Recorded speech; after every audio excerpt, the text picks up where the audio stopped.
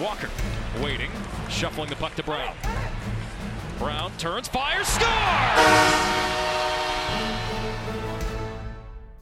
This is an All the Kings Men post-game podcast. As Burns turned it over to Kopitar, and Kopitar's centering pass hit the stick of Goudreau, landed to Iafallo, one-timer, scores! Matt Roy! First career NHL goal! Iafallo fishing for the puck. It pops free, here's Kopitar alone! He scores! Now, here's your host, Jesse Cohen. I promise you guys, we do not spend 40 minutes talking about Brendan Leipzig in this episode.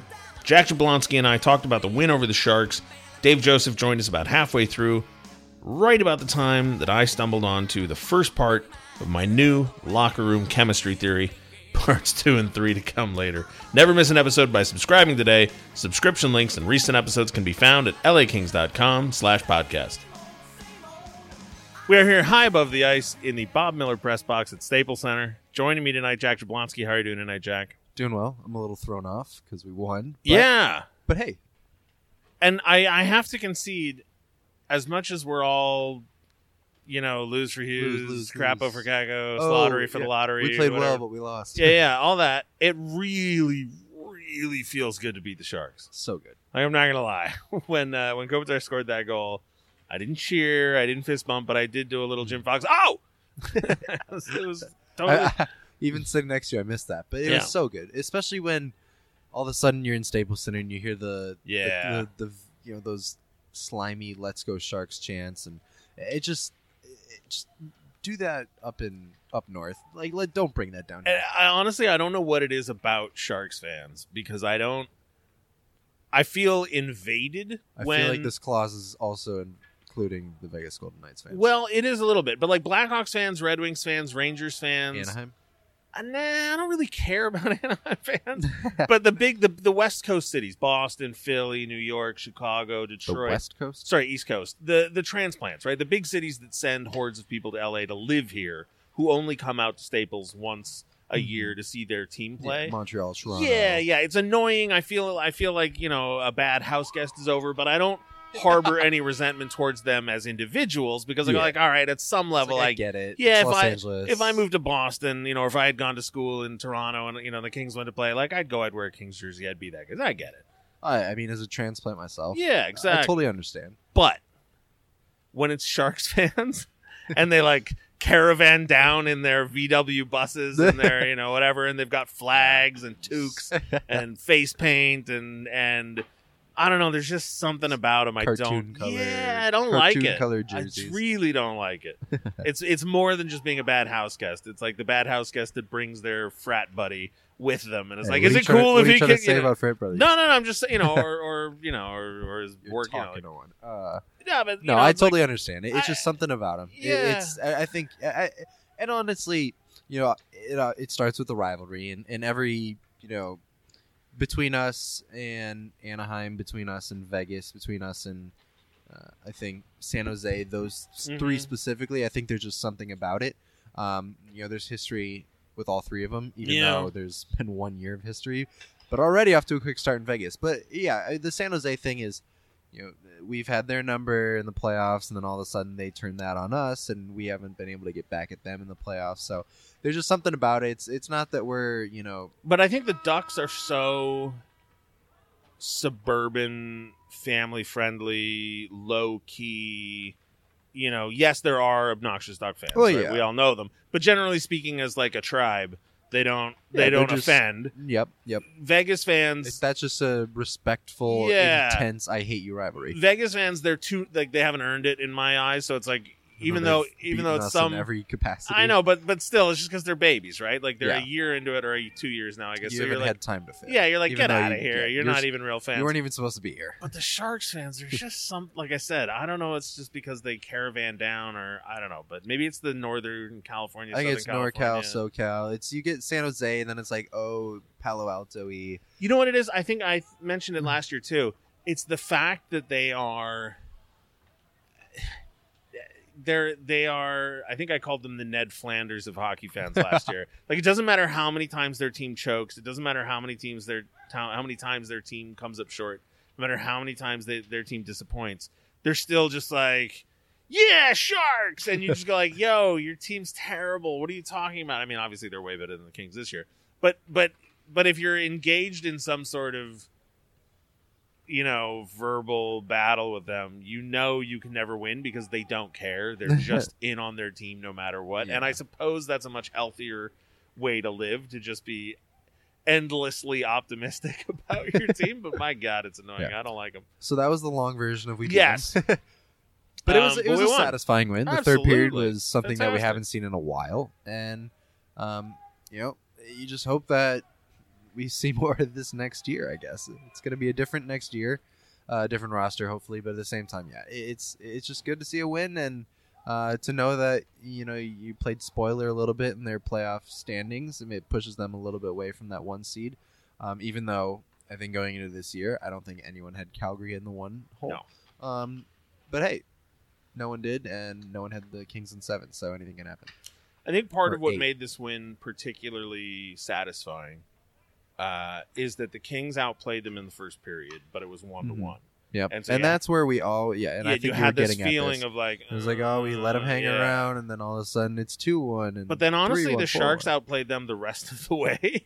Until about 12 or 13 to go in the third. Yeah, but the Kings, right, still come from behind and win. Yeah. And you go like, all right, so that, again, those fans that we all dislike, that they're having the kind of night that the Kings have had all season long, where nothing's going right, everything's going wrong. That Kopitar goal, the third goal, it's not as if it was a result of some sort of insane, intense pressure or brilliant shift by the Kings. No, the Sharks were breaking out, Yeah, and and- somehow it just took a bad bounce, and Kopitar happened to be behind the defenseman because he was just, I wouldn't say lollygagging, but he Yes. wasn't, giving his whole heart to get back on D. And, Precisely. hey, sometimes the puck goes their way, and you get a little puck luck, so... It's better to be lucky than good.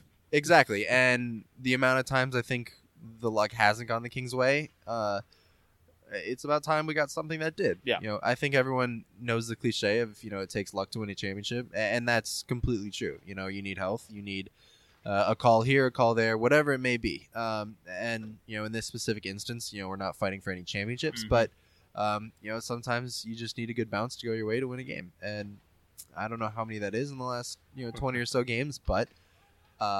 That's not the focus. No. So we'll take it, even though, again, we weren't trying to necessarily win. But, hey, a win's a win, and we'll take it. Well, we always say you expect the players on the ice to try to win no matter what. 100%. It's up to the front office and, the GM and the coach and everything to determine whether or not they're, quote-unquote, trying to lose. You want the players out there trying to win. And to that point... Yep. They have things to play for as well. Yeah, and prior to the game, we asked around, we asked for predictions. We asked Dave, we asked you, and I gave my thoughts. Well, all three of us came up with 4-2 San Jose, so we had to score backwards. And I asked you who you thought you'd score. You said Dustin Brown, and I think you said Grunstrom. He had a great first period. He did. And Brown had a goal. You also said Austin Wagner. I said Kempe and Wagner. Yeah, Kempe Wagner had a goal. He just for the wrong team. you're right. So we won 1-2. Yeah, there we go. And we got the score right. Yeah. I just backwards. shouldn't have specified who was going to Yeah, win. and Kempe almost had a goal, but I thought Dustin Brown and Kopitar and Iafallo, minus the fact that Kopitar was behind the play on that one goal he scored.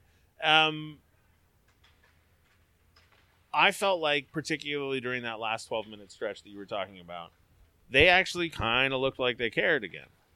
Good to see. Yeah, and I don't know how much of that is that it was the crowd was into it. It was the Sharks. They were already winning, so it's easier to hold on to a win, I suppose, than it is to fight back when you're down, I suppose. But I thought there were a lot of all the conversations we're going to have between now and the first week of April are going to be about moving forward in the future and the young players. And I thought there was a lot of positives to look forward to. If we're looking forward, I thought there were a lot of positives to see in this game tonight, specifically the play of Walker and Roy. I really like Sean Walker's shot. Both of them are young. Both of them are rookies. They're going to make mistakes. I'm not nominating either one of them for a Norris yet. But, they're... Keyword listeners yet. But they're both right-handed shots. They're both in their early 20s. And if our expectations are reasonably set for next season, I really don't have any problem with the right side of the ice being Doughty, Roy, and Walker next season. Yeah, I think everyone knows that for the Kings to get back into the playoffs, they need an improved D-line. And we don't know where that's going to come from yet. We don't know who that includes or how many people that are on the ice right now are going to be there when we say it is an improved D-line. And whether that just means, Sean Walker and Roy get better and that's the improved D-line, or, you bring in X, Y, or Z and that's where we get better. But, it was something that I think a lot of Kings fans have wanted to see, and they've gotten ice time, which is great to see because that's everything we've been told. It's time that, other people get opportunities because what we had didn't work. And to see 2 goals in 2 games from both of them combined in the last 2 games is something that is not only a positive, but something that you can keep working on, and that's going to be able to build their confidence hopefully for the rest of the season, but give them the confidence that they can play at this level, and the validation that their results of what we are told that they're good at are happening on the ice as well in a Kings game. The forwards, I mean, they're going to have to fill out the left side of the blue line. Martinez and Phaneuf, not entirely sure where the future is. Yeah, but the forward core is, I think, obviously where we're really... There's a lot of moving pieces. We just don't know what's moving where and who are those moving pieces and are they moving up and down in lines, or are they moving in uniforms? Now I want to talk about Grundstrom because he's got 2 goals in, what has he played, 7 or 8 games now, something like that. Yeah, hot start. He's cooled off a little. And that was to be expected. I mean, 2 goals in his first 2 games was never going to be a pace. Dion Phaneuf had 2 goals in his first 3 games. Yeah, I guess he's played 6 games at this point. So 2 goals in 6 games, not bad. But I mean, it seems perfectly clear to me. It's a 25-goal season. Yeah. It seems perfectly clear to me that Grundstrom is probably not going to be a top 6 player. Okay. Just based on 6 games, I know that's crazy to start making proclamations. But if you have him as a reliable defensive presence on the third line, defensive presence may not be the right word. I guess what I'm looking for is possession-wise, right? He's generating more. When he's out on the ice, they're generating more shots than they're giving up. It's a good thing. Now, my curiosity moving forward is we've had all these bullet points that have come out. We've had all this talk about what the focus of the franchise is going forward. If Grundstrom isn't going to be a massive goal scorer, okay, and I'm not saying he's not, but if he's not, then what you're talking about is essentially Trevor Lewis or Nick Shore. And I love that kind of player. But it seems perfectly clear to me that the rest of the organization and the rest of the fan base and the quote-unquote direction of the league is moving away from players like that. I don't think he's comparable to those two. I think he's a little bit more offensive and a little bit more high energy. Nick Shore was a good all-around player, and I guess good is maybe a little bit of an overstatement. He was just a very average, guy who was consistent. Trevor Lewis has made his career off of consistency. Grundstrom, I think he provides more offensive abilities and a little bit more energy. Now, I think Trevor Lewis has always been an energy player in a different way. He's always the guy who's going to make the right play or create the right opportunity or make a hit that's going to change, how the outcome or the energy of the game is going to go. Where I think Grundstrom, from what we've seen in 6 games and even a little bit in his career before a Kings uniform, he's got those high-end abilities of, we can see some of the Carl Hagelin of, there's his speed or there's his offensive mindset where he's just going to kind of buzz around and just create some energy in that aspect. So you hope to see him as a guy who, if he's not going to be a big-time goal scorer or a big-time point getter, and he does, see himself on that 3rd or 4th line role, that he can kind of just go out there and be the little ball of hate who's just going to run around, try to create opportunities and turnovers. And that's where I think his career is going to head if he can find himself on a more consistent basis, but still creating the offense, because that's where a team like the Kings has struggled over the years. And again, if we look into the realistic future of next year or what we think could be the roster in that area, that's where he's going to have to be successful for the Kings to not only use him to their benefit, but at the same time for him to be able to maintain a career in the NHL level. Yeah, I guess my question is just what's the minimum amount of goals that the organization and the fan base are going to be happy with from the bottom 6 type players? Because, I mean, that's why I sort of bring up Nick Shore. I mean, without drawing a direct comparison between their playing styles, I guess my point is if the third line, if they do find some sort of solution for 2C next year, and, or Carter has a rebirth or whatever, if the third line isn't putting up 40, 50 goals as a unit, are we comfortable with that? And as I've said, I'm fine, right? Like, I don't personally care how many goals individuals score. The only number I care about is wins. But you see these other teams with players, with third lines and fourth lines that are scoring a ton of goals. And if you look at the teams that are potting the most, like, for example, Ottawa, Toronto. Is in last place, but they have, yes, a bunch of goals scored, and their problem is defense and goaltending, et cetera. So, I mean, where do we stand with, how many goals are we expecting out of expecting is not the right word because we don't even know what the third line looks like next year. Yeah. But how many goals do we want out of something like the third line next year? Out of a third line, I mean, the thing is going into the year, the Kings were coming off of a team or a performance prior where they had allowed the least amount of goals in a season, and I don't think any of us expected that, nor really even realized that until we got to the end of the year, especially with all the talk about the defense, the defensive situation and how we were shorthanded. So then come around to the following year where we head into the next season of, well, we need to figure out how we're going to score goals. That's not a good transition, just solely because all of a sudden we don't give up goals, and we've had a problem with that this year, and now all of a sudden we can't score goals. Yes, that's a recipe for ending the season in the slot that we are in the terms of standings. But in terms of what you want out of a third line is, anytime you can get a third line that's plus, it's an extreme success because sometimes, especially on road games, your third line's going to end up there on playing against the first and second line. But in terms of goals, I think you have to look at 45 is probably a great number, especially given the season that we've had. We've got Toffoli, who has 12. I don't even know Carter, who has 11 now. I don't even know who you call the third line. No, exactly. But those are 2 second liners. Yeah. So they've produced 22 or 23. If you have 45 on a third line, you're probably a playoff team. Yeah. In a perfect world, yes. I think realistically, if you can get 2 double digits out of the third line next year, that's probably a success. Yeah, now I mentioned you mentioned Tyler Toffoli only has 12 goals, and I pointed out on Twitter and on Reddit, and by the way, calm down, Reddit. I am so disappointed in all of you on Reddit. But I pointed out on Twitter and Reddit that Tanner Pearson has more goals than Tyler Toffoli. And I didn't offer any commentary with that stat. I just pointed it out. And I think a lot of people assumed that my point was, oh, Tanner Pearson's so good, they never should have gotten rid of Tanner Pearson. Not my point.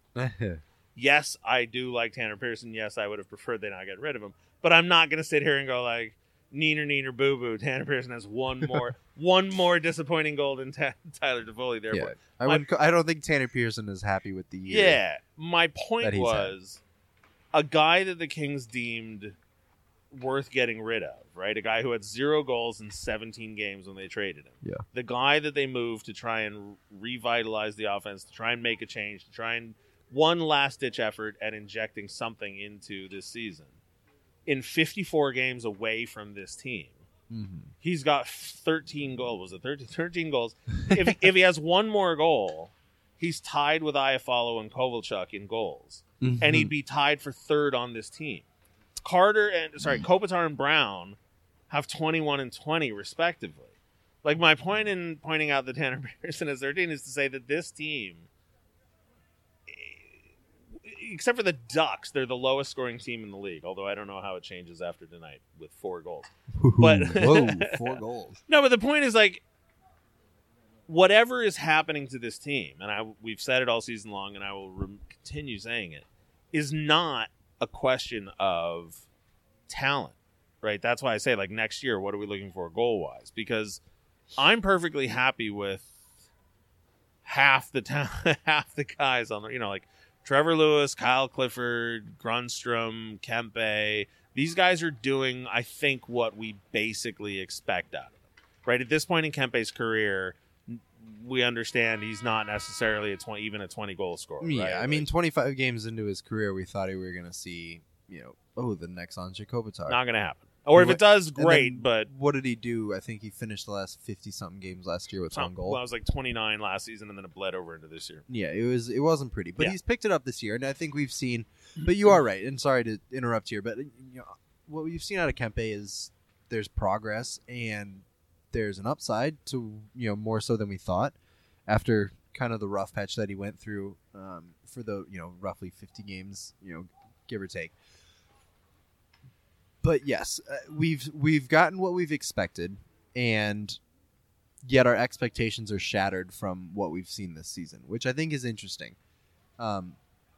With that said, all those role players are kind of, that's what we'd expect. That's what I expect out of Kyle Clifford. That's what I expect out of Trevor Lewis. That's what I expect out of Grunstrom. There's a few other names that can come to mind, but then again, it's where did Tyler Toffoli go this year? So that's why I'm bringing it up. Where did Jeff Carter go this year? There was a conversation before the game tonight, and somebody said, so we were talking about what went wrong, and somebody said something about, I couldn't hear what they said, but it started with a K as the first consonant. And so I said, did you say coaching or culture? And the person said Kovalchuk? Well, no, the person said coaching, but the point is everybody at the table went like, I thought you said culture, and either way, you're right. Yeah. And so that's why I point out the Pearson and Toffoli thing, is because moving forward next year, I think everybody needs to, and I think the organization has, set their sights low, set the bar low. We understand that this team is about to have one of the worst seasons maybe in franchise history. Yeah. But with, I think, way fewer tweaks than most people are talking about, I think this team can actually rebound, not to cup contention, not to dominance, but playoff contention? I mean, you never know. You never know, because playoff contention, I think, has more to do with but if the you're other say teams in your conference. Rebound is the playoff contention, not okay. 13th in the conference. No, but the point is, good night, Digital. But the point is, if you think this team is gonna be a lottery pick next year, right? Which is sort of the rhetoric we've been hearing, right? We're AKA not playoffs. Clean house. Well, no, not at all. But I'm saying, like, my expectations are that this team finishes in the bottom 5 again next season, because I don't believe that the roster can change that much in the offseason just based on situations. Yeah. However, if it's a huge if, but not an impossible if somehow those changes can happen, then I think not as many of them have to happen to get this team turned around. Like, I think some people feel like 10 moves have to be made to get this team turned around. Mm-hmm. I feel like 2, maybe 3 have to happen. It's just they're insanely difficult to maneuver. Well, that's getting number 1 or 2 overall in the draft. I don't even necessarily think that's one of them. Oh, come on. I don't. Dave, turn your mic on. Dave Joseph. How you doing, Dave? I'm good. Kings Sorry Bay for the announcer. late arrival. No problem. To catch you up, we Please. like Matt Roy and Sean Walker. We do. We like Grunstrom. We do. We're happy to beat the Sharks. We are. Sharks fans are the worst. They are. And I don't think, if we're talking about how many changes have to happen between this year and next, how many of them... Okay, time out. Yeah. Because I still feel like the bar of what you call success is unclear. I'm not using the word success. I'm okay, using the word turning the ship around. Okay, so to turn the ship around, I mean, you turn the ship around by getting rid of 2 contracts, whether you buy out one, trade another, and then just get younger. That's turning the ship around. That's all I'm saying. That's easy. But I don't. But in sports, like when we talk about the metaphor turn a ship around. I don't know if you've ever been on a cruise ship, but part of the reason people die when they fall off a cruise ship, pardon the morbid metaphor, because it's a 5-story. But it also takes a week to turn that friggin' boat around, and so the person falls out, and by the time the boat has turned around, they're a mile away from where the person fell, and you can't find them, and they drown. It doesn't, in a salary cap world, with the kind of talent you have on this team, and as I alluded to earlier, I don't think the thing holding this boat down is talent. I think it's culture and coaching, or some combination of both. And those are the kinds of things that can change overnight. Yes, there have to be roster moves. But I think people are talking about this team as if there have to be 10 to 15 roster moves. And I think you can get away with 2 or 3. Hire the right coach, make the right changes to the culture, and I think all of a sudden you have guys on the team that are, and I don't say this as an insult, I just say this as a designation of the different kinds of human beings that exist. You get some of the guys in this locker room that are emotional followers, not emotional leaders, and suddenly they're following a different culture. Well, a bad emotion right now. Well, it spreads. But, I mean, those kinds of things are contagious. I would agree with that. Okay. You can't go wholesale changes in the offseason. You can't just dump 5, 6, 7 guys and expect you're going to get 5, 6, 7 guys to come back in here and make a difference right away. Correct. So if you start off with 2 or 3, you're well on your way to creating the culture and the atmosphere that you want. Is that what you're getting at? Kind of. Because I agree with that sentiment. If I'm picking up here mid-thought. I'm just saying that our expectations should be low. Yep. But the reality is, that they should be exaggerated based on what we are looking at this year. Sure. But I don't think they are. But if I'm a bookmaker in Vegas, I'm not setting the odds as low as my expectations, if that makes any sense. That does make sense, yes. But I think you can change it with 2 or 3 guys. If you get the number 1, number 2, number 3 draft pick, whoever it is, right? and that person comes in, and he's certainly going to make a difference, you would think. Yes. And then you see some of the younger guys step up and play a bigger role, more pivotal role on this team, and get more minutes, which we really haven't seen this season. But we should see next season with a different head coach, I would think. Yep. I think that would make huge strides in making this team a much better team even going into next year. Now, that being said, are they a playoff team next year? Probably not. Probably not. It's going to take a year or two to turn that around and get them back into the playoffs. But I think if you can make those steps, those small moves to start things off, and to see where the Gabe Velarde's play in, and it's like we talked about on the last podcast, Gabe Velarde and Jared Anderson-Dolan, and right, all these kids, and Kapari, who knows where Kapari, if he's going to play here next year. Right there, you could literally. That's another line. Yeah, you could look at another line, but you could also with, somewhat of the Kings' expectations or our expectations. That's, say you get a top draft pick, that's 50 points, give or take, roughly, in a good ideal situation, right? Or at least what I think everyone expects those first few guys to come off the board to do. Then you get Kapari, who looks like he could do the same. Yep. And bring in, a few guys, get a little bit younger.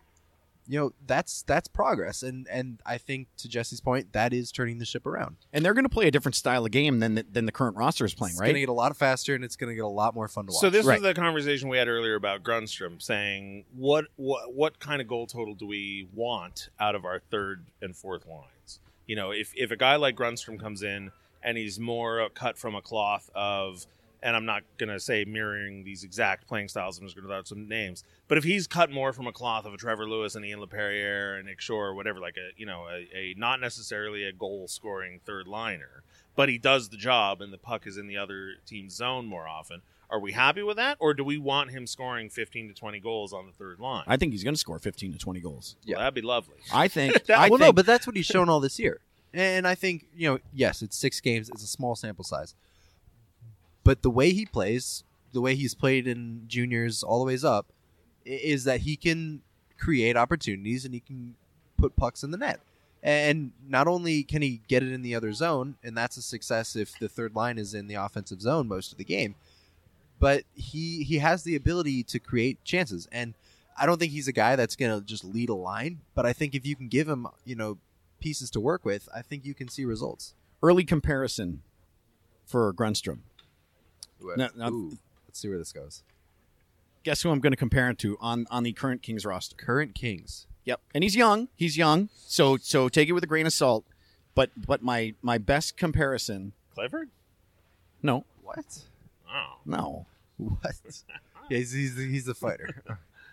Who is it? Oh. Dustin Brown. Okay. Minus the goals. He's No, I think 2 and 6, I guess, is pretty good. I think he's got that in him. I think he's got 20 goals in him. Okay.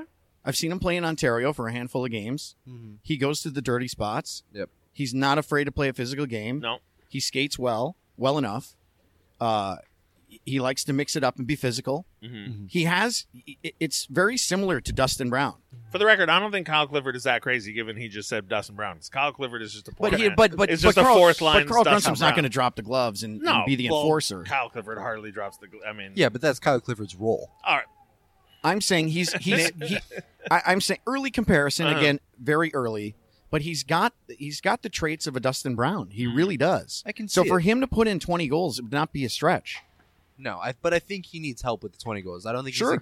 Dustin Brown can go and get you 20 goals. I think Carl Grundstrom, I think he needs help getting those 20 goals. I don't think, like today, I don't see Carl Grundstrom just looping around the net, taking a firing shot, knowing where the screen is, and then bearing a goal. I'm not saying that he can't do that, but I'm saying that you're going to see that out of Dustin Brown much more than you're going to see out of the Grundstrom. I know that from what I've heard, Toronto, I shouldn't say I know. I've heard that Toronto didn't really want to give up Grundstrom in that deal. Yep. He was very, very highly touted Yeah. by the Leafs organization. They didn't want to give him up. So to get a highly ranked prospect as Grundstrom, Yep. I think that says a lot. I completely agree. That's a one of great the point nice there. things of trading with a team with a stocked cupboard. Yeah. All you have to do is hope that they misjudge which of their prospects is the best, and you trade for the third one, and you go like, yeah, all right, well, because that was Sure, the thing, right? we'll take 'em. We didn't want to take Grundstrom and Jersey. We wanted the other two guys, Right, but right, Toronto was right. like, no, you cannot have these two guys. And then You're what like, about Jersey? That's another one. supposedly quite good, Right. Yep. And you just hope that Toronto misjudged on there. Right. but they were willing to pay because they Right. wanted Jake Muzzin. Right, jokes on them. We hope. Well, We hope. give it time. Listen to Hockey Central at noon. There's a lot of not nice things said about Jake Muzzin. So the reason I brought up all this stuff about coaching and culture was really to sort of get around to Justin Williams quotes tonight, and this is sort of what I'm getting at. He's taken this. He's a jerk. He is. This is the second time Jesse's taken the long road to get somewhere. That's how I work, man. It makes the journey is the point, right? Right. But no, Justin artsy. Williams quotes after the game. They went in 3-2. They were up 3-2 against Tampa. What they Yeah. lose? At home. 5-3. I 6-3. saw one at 6-3. Yeah. Okay. Yep. Up one going into the third. We pissed it away. It's unacceptable. We pissed it away, and it's unacceptable. And then like the quotes go on and on and on. He said it about 5 times. And as I said to Jack, when was the last time this season we heard a Kings player after a game? We heard dejected, we've heard confused, we've heard frustrated. But when was the last time we heard anger from a Kings player? And that's when I say culture, that's what I'm talking about as far as tweaks in the offseason. I don't necessarily need Jack Hughes, although that would be lovely. I don't necessarily need Gabe Vilardi and Rasmus Kupari and Akil Thomas and all these kids to come in, although that would be lovely. Yeah, I'd take that. Right? More talent. I'm never going to say no to more A talent. lot of youth. Yeah. But what I would really like, more than anything, as I said last time, is a coach with the stones to tell the guys to shut up and play, and a player other than Jonathan Quick to stand up in front of the camera game after game after game when they lose and say, this is garbage. We played terrible. We This is pissed it away." unacceptable. We pissed it away. Because that's what this season is. This season was pissed away. And the front office is calling it unacceptable. The front office is going around making mea culpas and, and pleading with the fans, we know what's going wrong. We know how to fix it. Trust in us. This is an aberration, blah, blah, blah, blah, blah. I haven't heard anybody with a letter. Well, Drew Doughty sort of gave that one interview about halfway through the season where he spilled his guts and then disappeared for 20 games. Sorry, Drew. Like I said, he's the best defenseman on the planet. He needs a jersey and a statue when his career's done. But I haven't seen any of the players go on the post game, and maybe I just haven't been watching the post game enough. I haven't seen a ton of anger. I haven't seen a lot of we pissed it away. And those are the kinds of things that Scuderi, in game after game, if they were losing in those early seasons, Scuderi was in front of the camera. This isn't good enough. We're not good enough. Jarrett Stoll. Matt Willie Green, Willie Mitchell, Yep. Justin Williams. Yep. Those are the guys that would go and do that. Those are the guys that are missed. And that's That's what I need Quick, more than there's talent. not one of them on the roster. and that's what this roster that's I completely agree. No, that's a great point, and that's what the Kings. That's one of the pieces we're missing. Are we missing some talent? Yeah, we're missing a little bit of talent. Are we missing grit? We're missing a lot of grit. Are we missing some culture? Yeah, we're missing some culture, and we're missing a head coach. talent, and I guess that's my point, is that talent is more easily replaced than the other stuff. Because Yes. you look at the Kings in 2006, they were terrible, right? Yep. When Dean Lombardi took this franchise over, I remember. yeesh. How old was I? 2006? I don't know. You tell me. 10. All right. Oh, jeez. And in 6 years, they won the Stanley Cup, right? In 6 years, they went from Yep. being terrible to being perennial cup contenders. Now, yes, they had an Andrzej Kopitar and a Dustin Brown and a Jonathan Quick lurking in the mind. system. Well, I guess Brown was in the NHL, but Kopitar and Quick were out there in the weeds. Well, I guess. Well, what year was Quick drafted? 2005. I think. Anyway, the point is, right? It's easier to acquire talent than it is to acquire character, and will beats skill. All those phrases, right? Defense wins championships, whatever you want to call it. Those are the kinds of things. So if a guy like Grunstrom, if a guy like Lord help me, Leipzig. His name is off limits the rest of the podcast. Fair enough. But those are the kinds of things I think this franchise needs to focus on, right? So for example, we need to shore up the left side of the blue line. I think with the right, and this is what I'm ultimately getting at, I think with the right coach and a few guys out of the lineup and one or two different kinds of guys in, I think this team, no, it's not a cup contender, but I think this team is a lot better than we think it is and than what our expectations should be set for. Next season, we should be expecting another bottom five finish, but I think with the right tweaks, this team makes a huge leap forward and we find out what it really is. So are you saying to go out and get talent with character as well? I'm saying go out and get character. Don't worry about the talent. You've either drafted the talent or you haven't. And if you haven't, there's nothing to be done about it. So you want Justin Williams back? That's basically I want a 5-minute answer. I want You the- want Willie Mitchell to come out of retirement? I want Yeah. pennies on the dollar versions of Mitchell. and- Listen, and I Williams. watched- Easier said than done. I watched Yeah, I it watched is. Jared Stoll play at fantasy camp. He can still play. So I don't know if he wants to come back, but he can still shoot the puck and win faceoffs and all that kind of stuff. So he's a good player. I don't think he's coming out of retirement. Carlin's a free agent. Yeah. Look, when they She's got character. when they got Justin Williams, Yeah. most of the fan base said, "What are you doing? This guy gets injured every year. He's Yeah. Mr. Yeah. Glass. Yeah. He's 27 years old. What are you doing? You got rid of Patrick O'Sullivan for this guy?" Pennies on the dollar.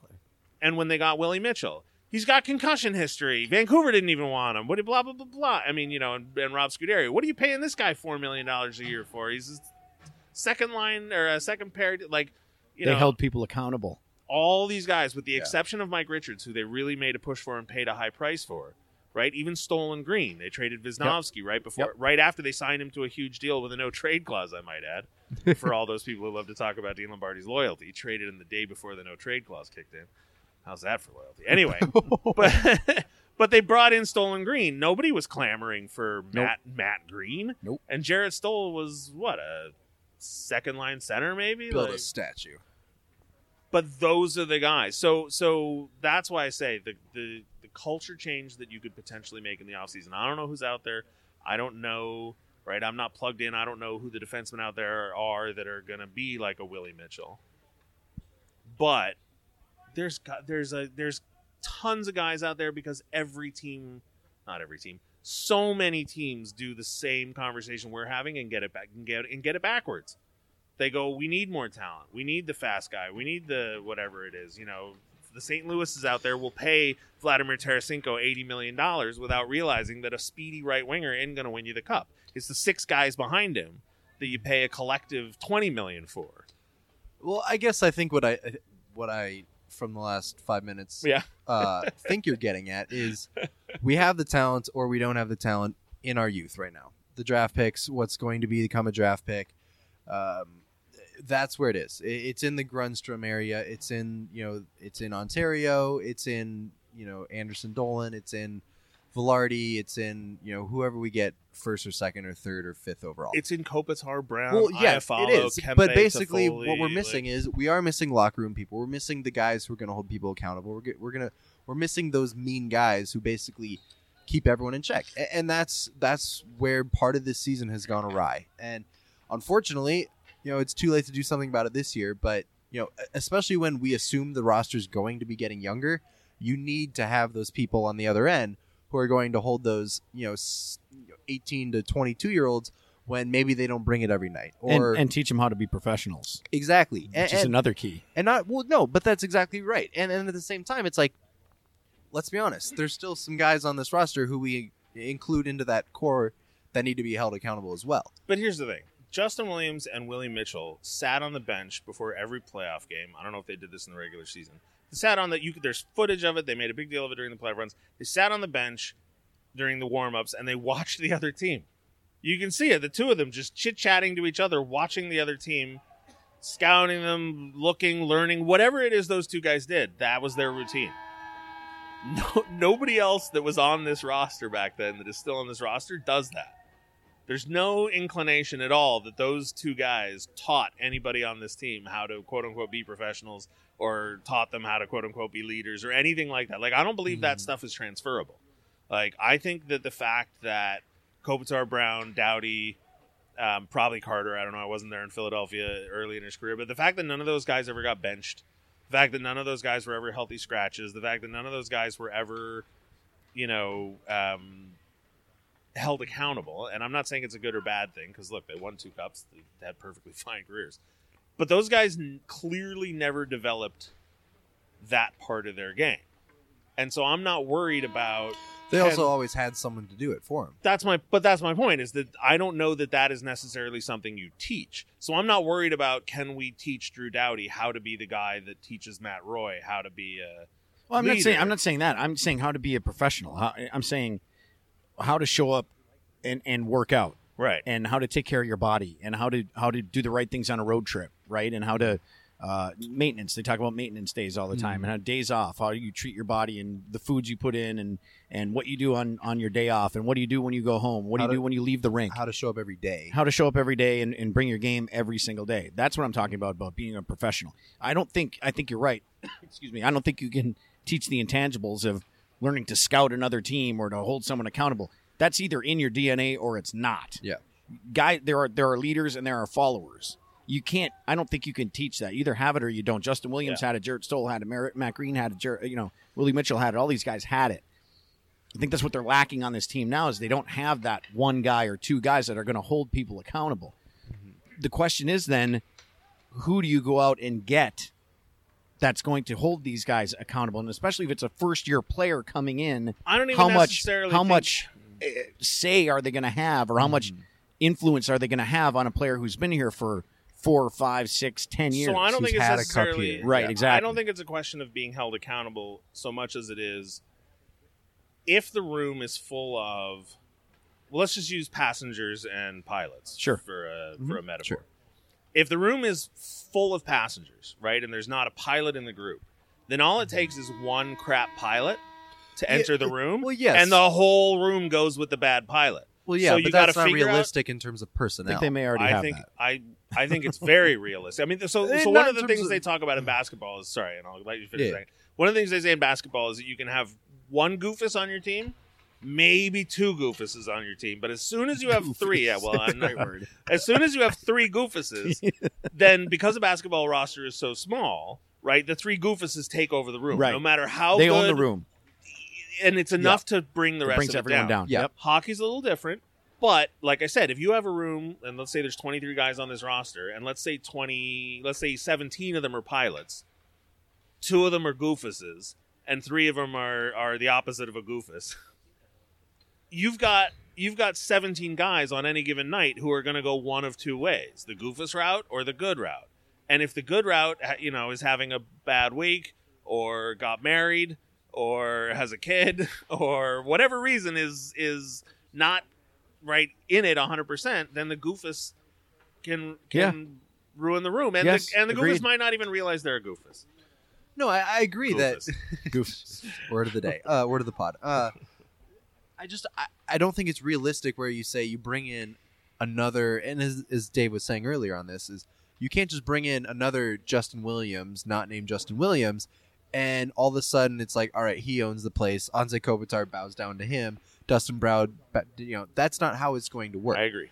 But at the same time, Anze Kopitar has to realize, or Dustin Brown has to realize, or whoever it is, they all have to realize, whoever was in charge this year in the locker room, it didn't work.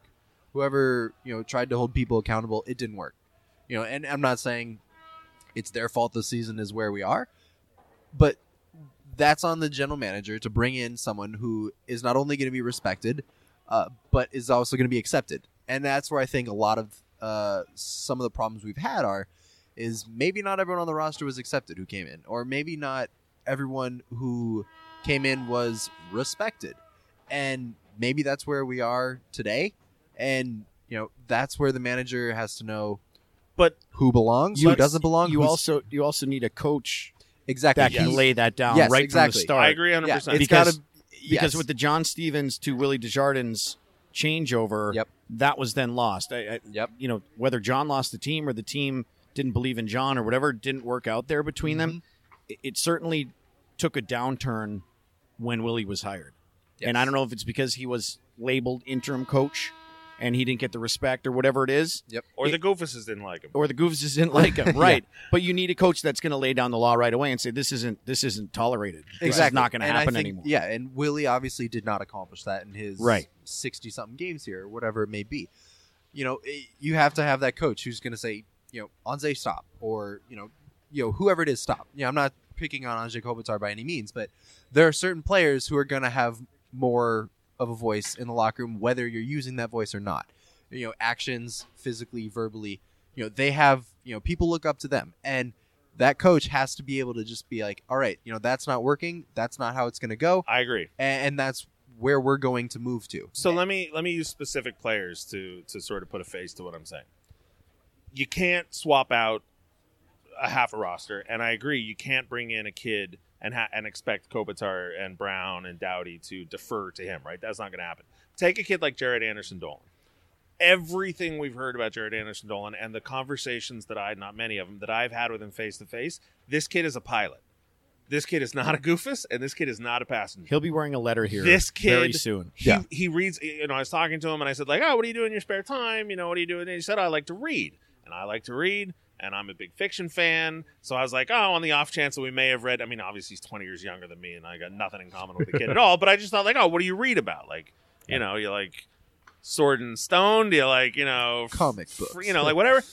That would have been amazing. But no, he said nonfiction. And I said, like historical, biographies? Like, and he said, like, no, like right now, he said, I'm reading a book about sleep and the benefits on your body from a health standpoint. So it's like this kid in his spare time reads books about how sleep can improve his physical. He gets it. Yeah. Like this kid, when you put him in the locker room, it's going to be great. He's going to zone. He's going to not pay one bit of attention to the Goofuses and any Akil Thomases or Rasmus Kuparis or Sean Durzees or Carl Grunstroms or any of those kids.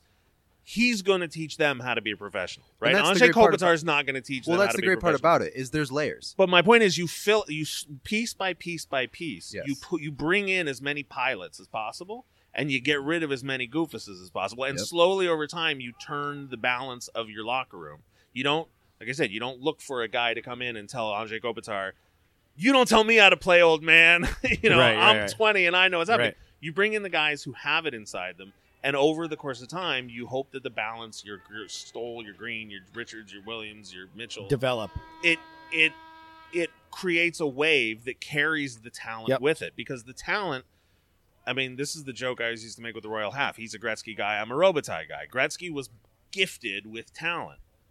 And whereas Robitaille was also clearly gifted with it. Robitaille was like a 9th round pick and fought his way into the league and was a terrible skater. I thought that was like, Robitaille versus Gretzky. No, but the point is in my mind, there's two different types of roads that they came on to become great, yes. And I favor the second road, because the second road is the person wasn't born with inconceivable God-given talent that makes you go, How is that? How did they do it? Yeah, I had to work my ass off to get everywhere, everything that I accomplished. Pilots. Yeah. And I see Jared Anderson-Dolan. I think you pegged it right, and I just said it, but I think Akil Thomas is the same.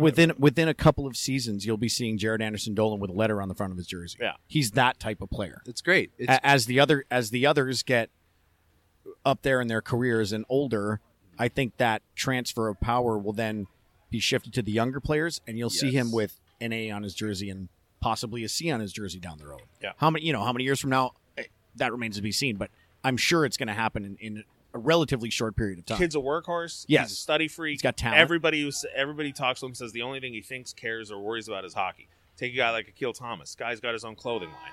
Now, I get it. On some level, you could dismiss that as goofy or frivolous or whatever nonsense as far as I'm concerned. He's a teenager. He's an entrepreneur.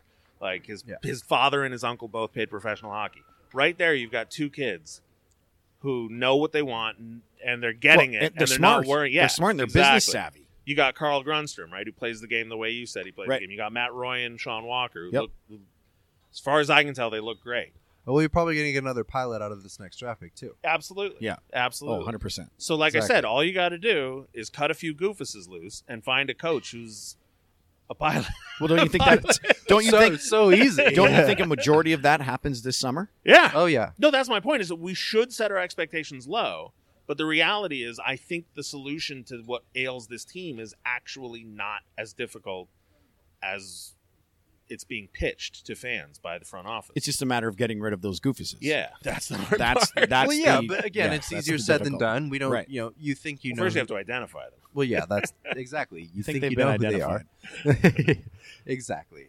It's easier said than done, and so is a lot of things in life. But at the same time, we know what the problems are. Yeah. The problems have been identified. So that's that. The good thing is that's out of the way. This isn't a team that barely made the playoffs, and we're trying to figure out the reason why they didn't make the playoffs. Right. We know why they didn't make the playoffs, and there's 4 reasons that are just flashing right in front of our eyes. The good thing is we can address those sooner rather than later, and we have more time to prepare for next year. Now, that's an optimistic way to look at it because we're not in the playoffs, and we were nowhere near at any point in the season.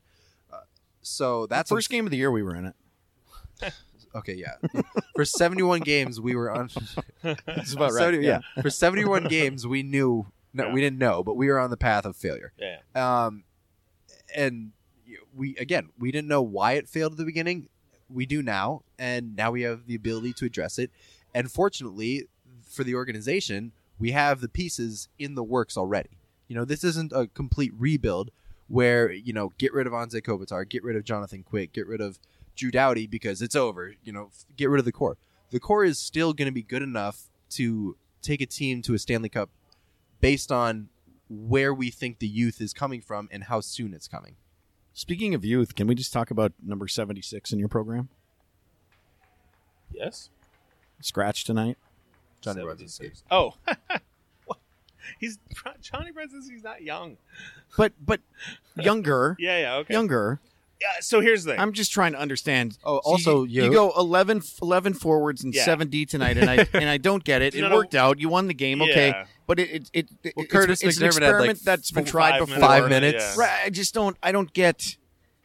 It For someone who doesn't played make hockey sense. at a very low level, whenever we had 7 defensemen in the lineup and I was a defenseman, I was like, what are we doing? the 7th guy just throws off everything because you go out in It's- twos every time, and occasionally you're on the PK or you're on the power play and you're playing with a different guy. But for the most part, you're playing with the same partner every single minute, every time you're out there. And now you go to a 7th D, and then you're rotating guys, and then you've got centers who are playing flanked by 2 other wings that they've never played with before, and you go, what is the point of this? Well, I don't. you're telling me that Curtis McDermott's 6 minutes and 34 seconds couldn't have been split up amongst Ledoux, Walker, Well, right. Roy, I just don't. and Martinez. What Like an is- extra 2 minutes what is the each? scratching of Johnny I don't know. Brodzinski prove? And why not just let him play? Just idea. let him play for the rest of the No, year. And all we've here's- heard all year is I don't we're going to give the understand- kids I just don't opportunities. understand. Right, and they're not getting the And opportunity. here's It how doesn't make here's sense. how it compounds itself. Also, Matt Luff is in the AHL. That's no. Well, that's another one. But this is 100% how it compounds itself, and how the locker room makes these things even more important. And I say this as a card-carrying, lifelong goofus, not a pilot or a passenger. 100% 100% goofus. Yeah. I'm the idiot. You're owning it. I'm 100% the idiot in the back of the room. But Yeah. keep listening to making this snide podcast. comments. No, that's because every now and then a goofus is what you need. It's just not Absolutely you do. not right now. Absolutely, you do. If the coach does stuff like that, and there are 3 guys in the locker room saying to each other, "What the hell is this the coach doing?" Like, and then that's a basketball thing. That's Yeah. why you can't have 4 guys in the room criticizing the coach, and that's why you can't hire a coach that makes decisions Goofus? that see yes. Goofusly. Because, I mean, I don't know that this is happening, but I could well imagine if we're sitting here going, what is this guy doing? right? And all we hear from the players is that the practices don't go well. And so you go, well, that's on the coaching staff. And, the front office says we're going to do one thing, and then the coach says the other. Again, we don't know what the instructions to the coaching staff are. Correct. The coaching staff could 100% be doing what is expected of them according to the front office. But if they're not, if the coaching staff is making all these decisions that don't make sense to the fans and don't make sense to the media and don't appear to jive with what the front office is saying, or Dave Joseph, then that is 100% the kind of thing that a lost locker room will make 1,000 times worse. Yes, agreed. Right? If there's nobody in the locker room to stand up and go, okay, we get it. This guy's marbles are not all necessarily the same color, but follow me, boys. I know the way. Well, what we need to address is your last place team. The last 10 games, obviously, they don't mean anything. But at the same time, from a statistic standpoint, standings-wise, they mean a little bit in terms of percentage of where the ping pong balls fall. Beyond that, they don't mean anything. And by that, I mean the small margin of what they mean is for a guy like Carl Grunstrom or a guy like Leipzig or I said I wouldn't say it. A guy like Walker or Wagner or Iafallo or one of them, for them to get hot or for them to be able to show something that we haven't seen all year in a positive manner, for us to then have a different, not only, a 10-game span is a small amount, but for them to show something over the top or more than what we would have seen in the previous 72 games, for us to then take that and have expectations that he can keep doing that. And that's what the 10 games are about. It's about, we know what we're going to get out of Kopitar. Stop playing him 24 minutes a game. Doughty played how many minutes tonight and we still had 7 defensemen? Rotate the D. Yeah. We need to see that because that's the opportunity that has been given to the players, yet the coaching staff has still failed to allow these young kids who that's what we want to know, because we know what all these young or older guys can do, but show me what Johnny Brodzinski can do playing 15 minutes a game. Show me what Leipzig Wagner. Bleep it out. Just bleep it out. Show me what Wagner can do playing on the second line the whole game, on the second power play. Show me what Kempe can do playing first line minutes or taking the draw against the first night, the first pair of, forward on the road. Show me what he can do playing against the first line of the other team. Those are the questions that needs to be answered, and yet we've said this for 15 to 20 games, and we've barely gotten the answer or result. Did you not like what you saw from Sean Walker tonight? I thought Sean Walker was great. Tremendous tonight. I thought Matt Roy was tremendous tonight. Sean Walker took the puck up the ice 4 or 5 times tonight, and it looked like he was a Norris candidate. I mean, the way his poise and I said to Jack before you showed up, if you tell me next year that the right side of the blue line is Doughty, Walker, and Roy, we're good. No problem. Fine. Yeah, I'm the same way. Yeah. And I liked what I saw from Roy tonight, and he got his first NHL goal. I think I called his first AHL goal, too, which is... Maybe you're the good luck charm. There you go. Back, but the kid from Michigan Tech, he went to Michigan Tech in Michigan's Upper Peninsula, where I'm from, so I got to give him kudos. But I liked what I see from both of those guys, and I just like to see him play more minutes and get some more time and just see what they could do if they have that extra workload. Right? Sorry, Dave, we needed 6 minutes of Curtis McDermott. Well, I got no problem playing McDermott. Also, we're on board with that, but don't play Doughty 28 exactly. minutes. Bring down the minutes from. Why are they? What's the sense of playing them many minutes? I'll compare this to the NBA. I'm not saying scratch Doughty and Kopitar because you can't do that. But no, there's a reason LeBron's getting load management. Right. Play him 24 minutes a game instead of 38, because they need to figure out what's going on with the rest of their roster. Correct. So do the Kings. We don't need to see Drew Doughty working his behind off. I'll do you one better. Give Martinez a night off.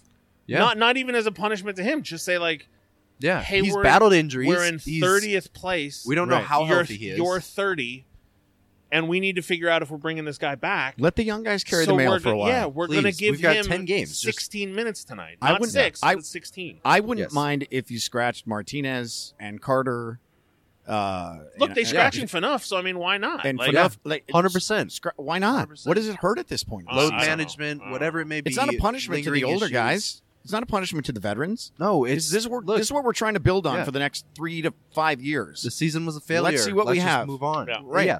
Completely agree. And the thing is we say this over and over, but it's there's so many things that I've said over the whole year that are so much easier said than done. This is very easy to do. and it just hasn't been done. And I don't know who's saying don't do it, or if it's Desjardins just refusing, trying to act like he can still get this job if Kopitar puts up 15 points in the last 9 games. I don't know what it is, but it's just yeah. That's me bonking myself with the microphone in the head. That's Desjardins' head. It's just we'll see what happens, but that's what we need to see because that's the future. And I agree completely. Let them take the night off because it's not like their job isn't. They're NHL players. They're going to play in the NHL next year. We just don't know who else is going to play in the NHL next year, right? And that will help answer the question. And I mean, I said this to you before the game, Dave. Leipzig is up on the second line or third line, however you want to divvy up. But tonight you had what's that? Oh, sorry. Well, no, this time I actually have to, but it's going to be more about Brodzinski and Wagner. Fair. With Kovalchuk out and Phaneuf out and Brodzinski out, here's my solution for tonight: put Brodzinski in, give Martinez the night off. Again, not as a punishment, just as a hey, we're load management, as you say. Yep. Distribute the D minutes evenly. If Leipzig is not a part of the future, because I don't know if he is or isn't, but who knows? For God's sakes, just for one game, play Wagner, right? Yep. A heavy load amount of minutes, and put Brodzinski on the fourth line or third line or whatever it is. But there are so many different ways, and this is why these coaching decisions are so curious, because half the time the decisions appear to be actively hurting the team's opportunity to win. Yeah. And then the other half, they seem to be specifically geared towards trying to help the team win. And so you just go I don't... Well, the thing is which direction are you going? If you make these decisions for the roster and you take Martinez out of the lineup and take Carter out of the lineup and you bring in these youngsters, the result does not matter. Right. What matters is how they play. If you lose 7-2, who cares? Why did you lose 7-2? Maybe it's because one of them can't hang in the NHL playing 20 minutes a game. Well, now we know. We didn't know today. Right. We didn't know yesterday. Maybe someone's a -5 on the night. Exactly. Say, here's better to learn now than in October. Better to know than well, now we're 3 guys injured next year, and we're in the middle of a lucky playoff chase. Mm-hmm. Well, you can't just throw up a guy who last year went -5. Someone else needs that opportunity, and that's what we're missing right now because it's so head scratching. They need to give people opportunities, and we've probably said that 15 times in the last 15 minutes. Yeah, but in multiple different ways. Well, I thought you were going to say in the last 15 days. Oh well, okay, that's. But I mean, ultimately, I think we need to expect that in the last 10 or 9 games, whatever it is, this is what we're going to get. Right? This is it. It's going to be a weird mishmash of nonsense. And I'm fine with that. And like I said, April 6th, the season ends. April 7th, the search begins. And April 9th, the future is set. So awesome. Good times. Going to wrap it up. Good times ahead. Over an hour. I hope I can clip it down to fit it in the hour slot. Dave Joseph, thanks for hanging out with us. Jack Johnson, a pleasure as always. Again, he did it. Jack Johnson. I almost called him Dave Johnson, so that's why. Well, yeah, whatever. I've got the. He's all right. Fine. You got Johnson on your Jack Jablonski, thank you for joining me. Thank you. And thanks for listening, Kings fans. We'll talk to you soon.